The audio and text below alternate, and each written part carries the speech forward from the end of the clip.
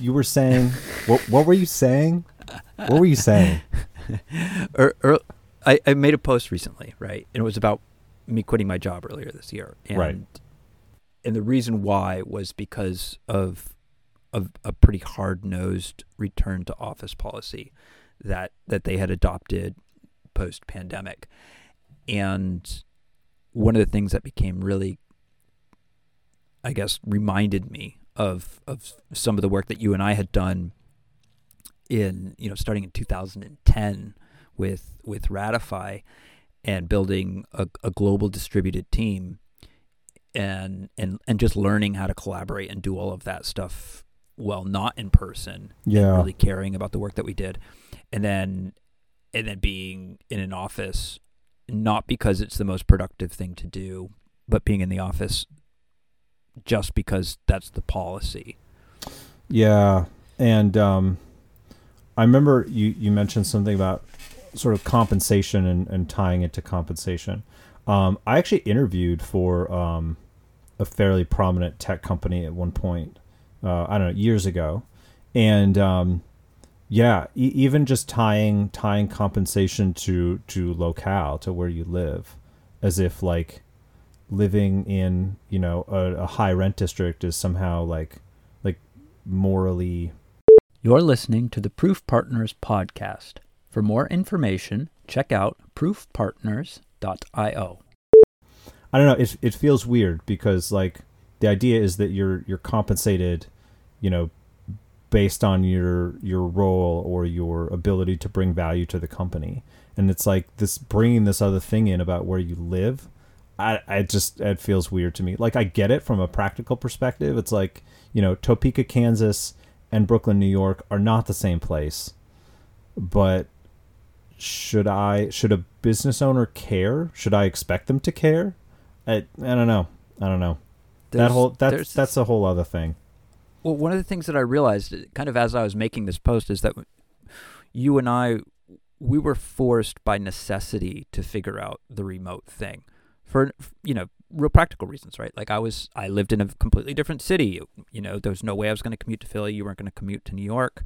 And second was just financial. We wanted to start a services company and we didn't want to start it with, rent every month. And we were also into technology and the tools were there. And so we just sort of did it. And the talent that we found happened to be overseas, largely in Europe and the West Coast and wherever. And so it just sort of happened. Well, right? I was going to the rest of the say world. A big part of that evolution was the fact that in a lot of ways from both a customer, like a finding customers perspective, but also like finding talent and growing our talent pool, that largely came out of my open source work. And so that's right. And that was most of our recruiting. And in that sense, it's like we already kind of had a leg up because that's all you do. It's like, open source people or people working on open source projects, it's like you don't get together. Like maybe if you happen to live in the same city, sure, but that's not the default. Like most of the time, no. Right. So it's like we already sort of had all the tools and the mindsets there in place. And so it was just a matter of pivoting that to work on, a day job versus like a side project. Right. Right. Which is its own thing. So, but to bring it all of, I'm remembering all of that, but to bring it back to the point, I think is that the rest of the world's trying to figure this out and they're trying to be egalitarian about it. And so there's a number of things that are emerging as kind of popular thoughts right now. And one of them is pegging the salary to a particular location, or adjusting it based on your location. Another is return to office, where you have to kind of knee jerk from the pandemic, right? Which is what I was reacting to when I walked away from my job. But I think the part of it that's really inescapable for me is the part of just honesty and kind of the integrity of the whole thing. Yeah.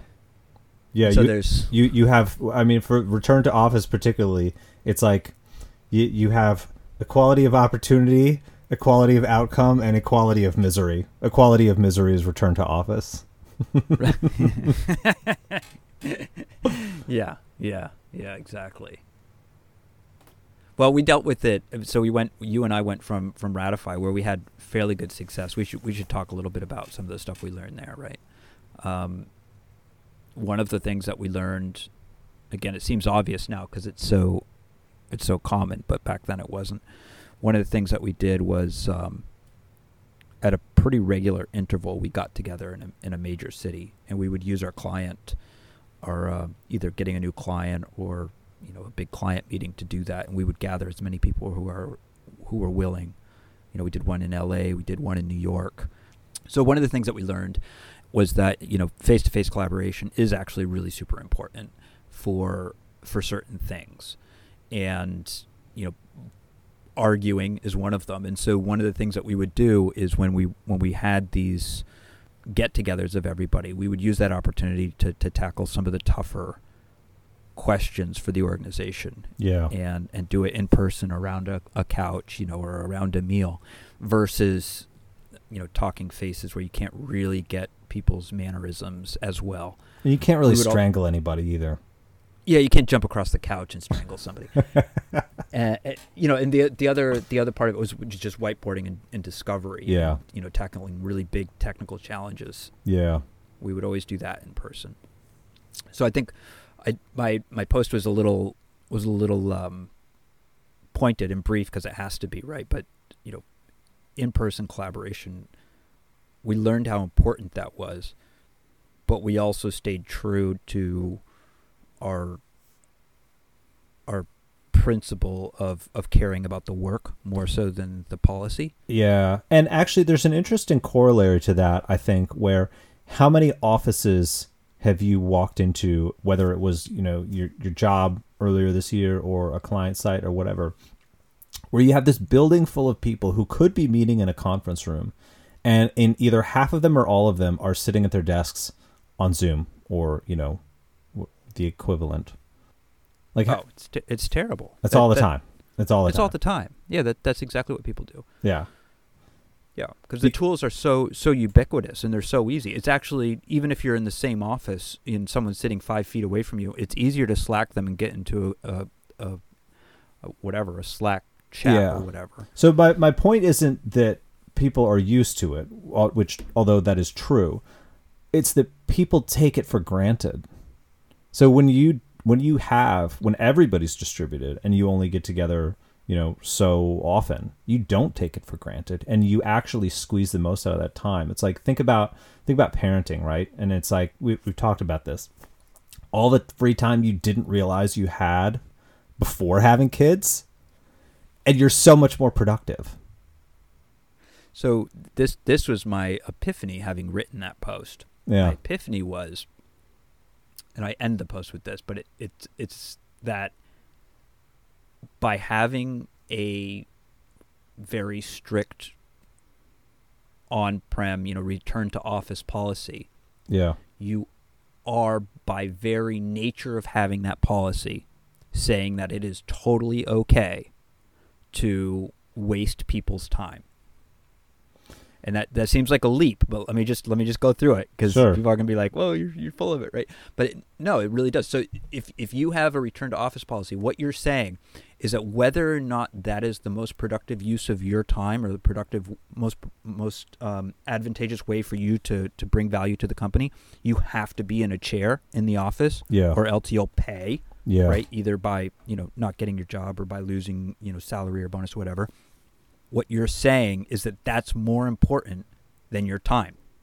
Yeah, well, not even time, because contribution isn't like this linear or predictable thing where it's like you show up in an office or even just at a desk at home, and you're just magically productive. So it's really like this. Attention is a resource that has to be managed, and the question is, like, how are you managing it effectively so that your people can do their best work? is making everyone come to an office? Is that the best way to do that? Right. So I think the argument that you're making there is the Elon Musk argument. There's people who have to go in and punch out widgets in order to make cars, and they have to do that, and they have to get up at 6 a.m. and go in and punch widgets for a set amount of time and then go home. Right. Gotta make the donuts. You've got to make the donuts. If you don't show up, donuts don't get made. That's right. And I think you can have both of those thoughts at the same time without them contradicting each other. Oh, sure, because it's all based on the type of work. Like if you're working with heavy machinery, you can't do that at home. You can't bring heavy machinery into your house because it's plugged into a factory usually. If you're married. Yeah. If you're married. I guess if you're not married, you can bring anything home. You can bring the motorcycle and the heavy machinery. Yeah, you could live in an industrial warehouse. I've thought about that. If you have a partner, that does not work. But I am married. Yeah. Yeah. So we should probably be clear that we're scoping the conversation to knowledge work that is, most of the, economy of people making software. Exactly. But let me frame that. Why would you dismiss and actively work against one of your competitive advantages? So let's just take a company that, for the sake of argument, 50% of it are technologists who need to focus their time, effort, work, and are highly comfortable being distributed at this point in their career. And then you have 50% of the company that has to go in and make widgets, right? So let's say it's, whatever, auto manufacturing has the people who make the cars, and then they have the people who write the software.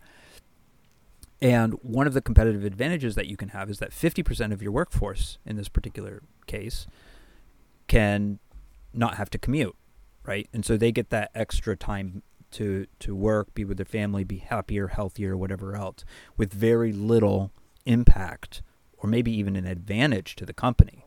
Mm-hmm. But a blanket policy that doesn't take that into consideration essentially just takes and blows away that competitive advantage.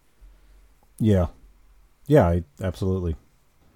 And the principle is make decisions that are good for the work over decisions that are good for you, within the bounds of, you're not going to burn yourself out or work 80 hours. Make decisions that are good for the work and good for the people who are doing the work.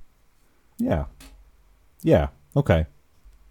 So there's another aspect of this that I think is worth discussing, and that it almost is never 100% adopted. And so sure, because there's always edge cases, right? Right. So you take like Elon Musk, like hard nose, right? You have to be in office. Everybody at Twitter has to be in office. Is he in office every day? Bingo. He's managing 4 or 5 different companies. He's probably there very, very little, actually. Right. And so what you end up with is you end up managing the exceptions. Yeah. Which turns it into, to go full circle and to defend my position, then it turns into an integrity problem. If you're having a values discussion, then either you or leadership has failed to communicate values in some way, or has failed to communicate the hierarchy of those values. Like when two values are in conflict, which one wins? Because everything in my mind really comes down to that. Because if you can communicate that effectively, then you almost don't need policies. Because people can internalize the values and understand how to act on them independently without hand-holding. So this topic is probably too far off for this conversation, but I did have this with a recent client where I was talking to the CEO, and there was this question of how do you put guardrails on around a team, what they can and can't do. And I think if you're predisposed to centralized command and control for your organization, you're also predisposed to doing policies to make that happen. So, you have to submit your budget 3 months in advance before you can get sign off for your P&L or whatever, and so that's sort of where that conversation was headed, and my attempt was to bring it back to this whole values, like when the entire organization is headed in the right direction after the right goal or mission, then centralized command and control can actually become a very, very thin layer. Never goes away because you always have that, but it becomes very, very thin. And you don't have the waste associated with micromanagement. Right.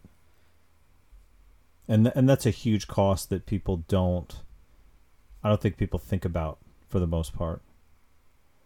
Yeah. Because there's this great book called Turn the Ship Around. It's by a Navy captain. Oh, I know what you're talking about. Yeah, retired submarine captain. Yeah. He was captain of a submarine, and the basic premise is like everybody's waiting on him to make a decision. It's like, hey, I need to do this thing, and so either it's the executive officer or the captain who's like, basically the backlog. They have these queues of things that they have to constantly sign off on, and they don't know. They're not the man on the ground. They're not the man in the engine room, maybe is a more apt figure of speech. They don't have the contextual information to make the best decision in the moment most of the time. Right. But it's that, 1% or 5% of the time where it's like, okay, we actually don't want to, spin the thrusters harder or whatever, right? Because of this other thing that I do happen to know. But most of the time it's like, hey, just tell me what you intend to do. And then go do it. And unless I explicitly object, just don't worry about it. Right. That's exactly it. Yeah. So the last piece is the KPIs around in working remotely versus on site. One of the things that we learned to do is measure more intrinsic to monitor intrinsic measures of productivity.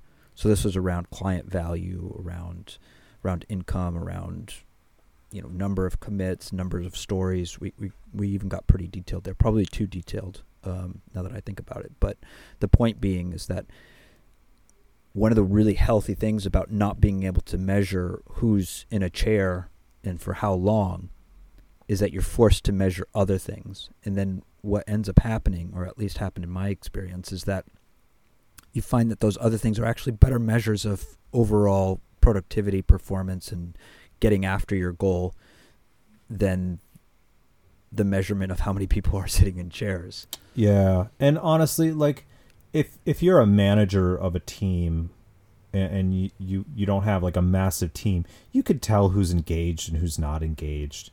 You don't, your brain has a fantastic measurer built in that takes in all kinds of data points all the time, and is subject to biases, but what isn't.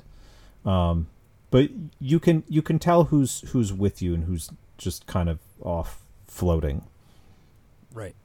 Right. And it's kind of a spiral. So you have this policy because you like centralized command and control, or that's just the way you're comfortable. And so you have a policy of people having to be in the office.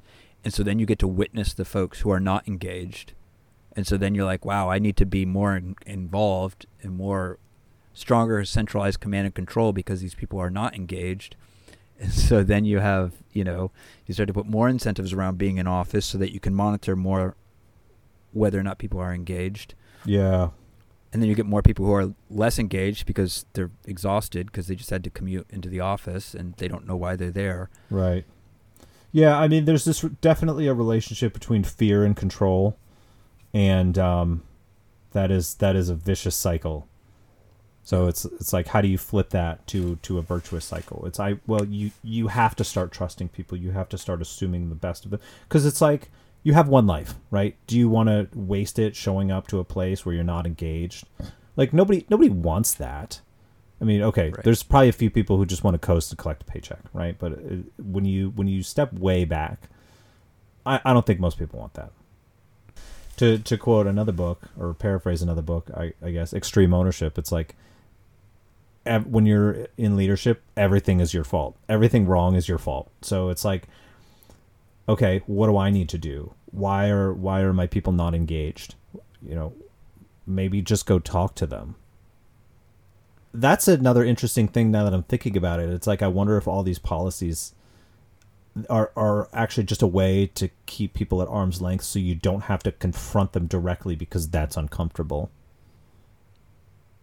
That's interesting. Like Yeah. rather than just going Yep. to somebody, you know, whether to their desk or, you Yep. know, sending them a meeting invite and just Right. be like, dude, or Right. It's the What was that sign on the about? wall that says, you know, no talking on your cell phone when you're at the counter. You don't actually have to confront somebody. You can just point to the sign Point to and the be sign. like super passive aggressive. yeah. Yeah. There's definitely a bit of that. There's Yeah. a bit of that. It makes managing, it makes really bad managers badder managers. Yeah, it makes bad managers worse. I like badder. Badder's a good Or the baddest. They're the baddest manager. Bringing it back to like the 80s. We got to go. We gotta All right. go. Thank you.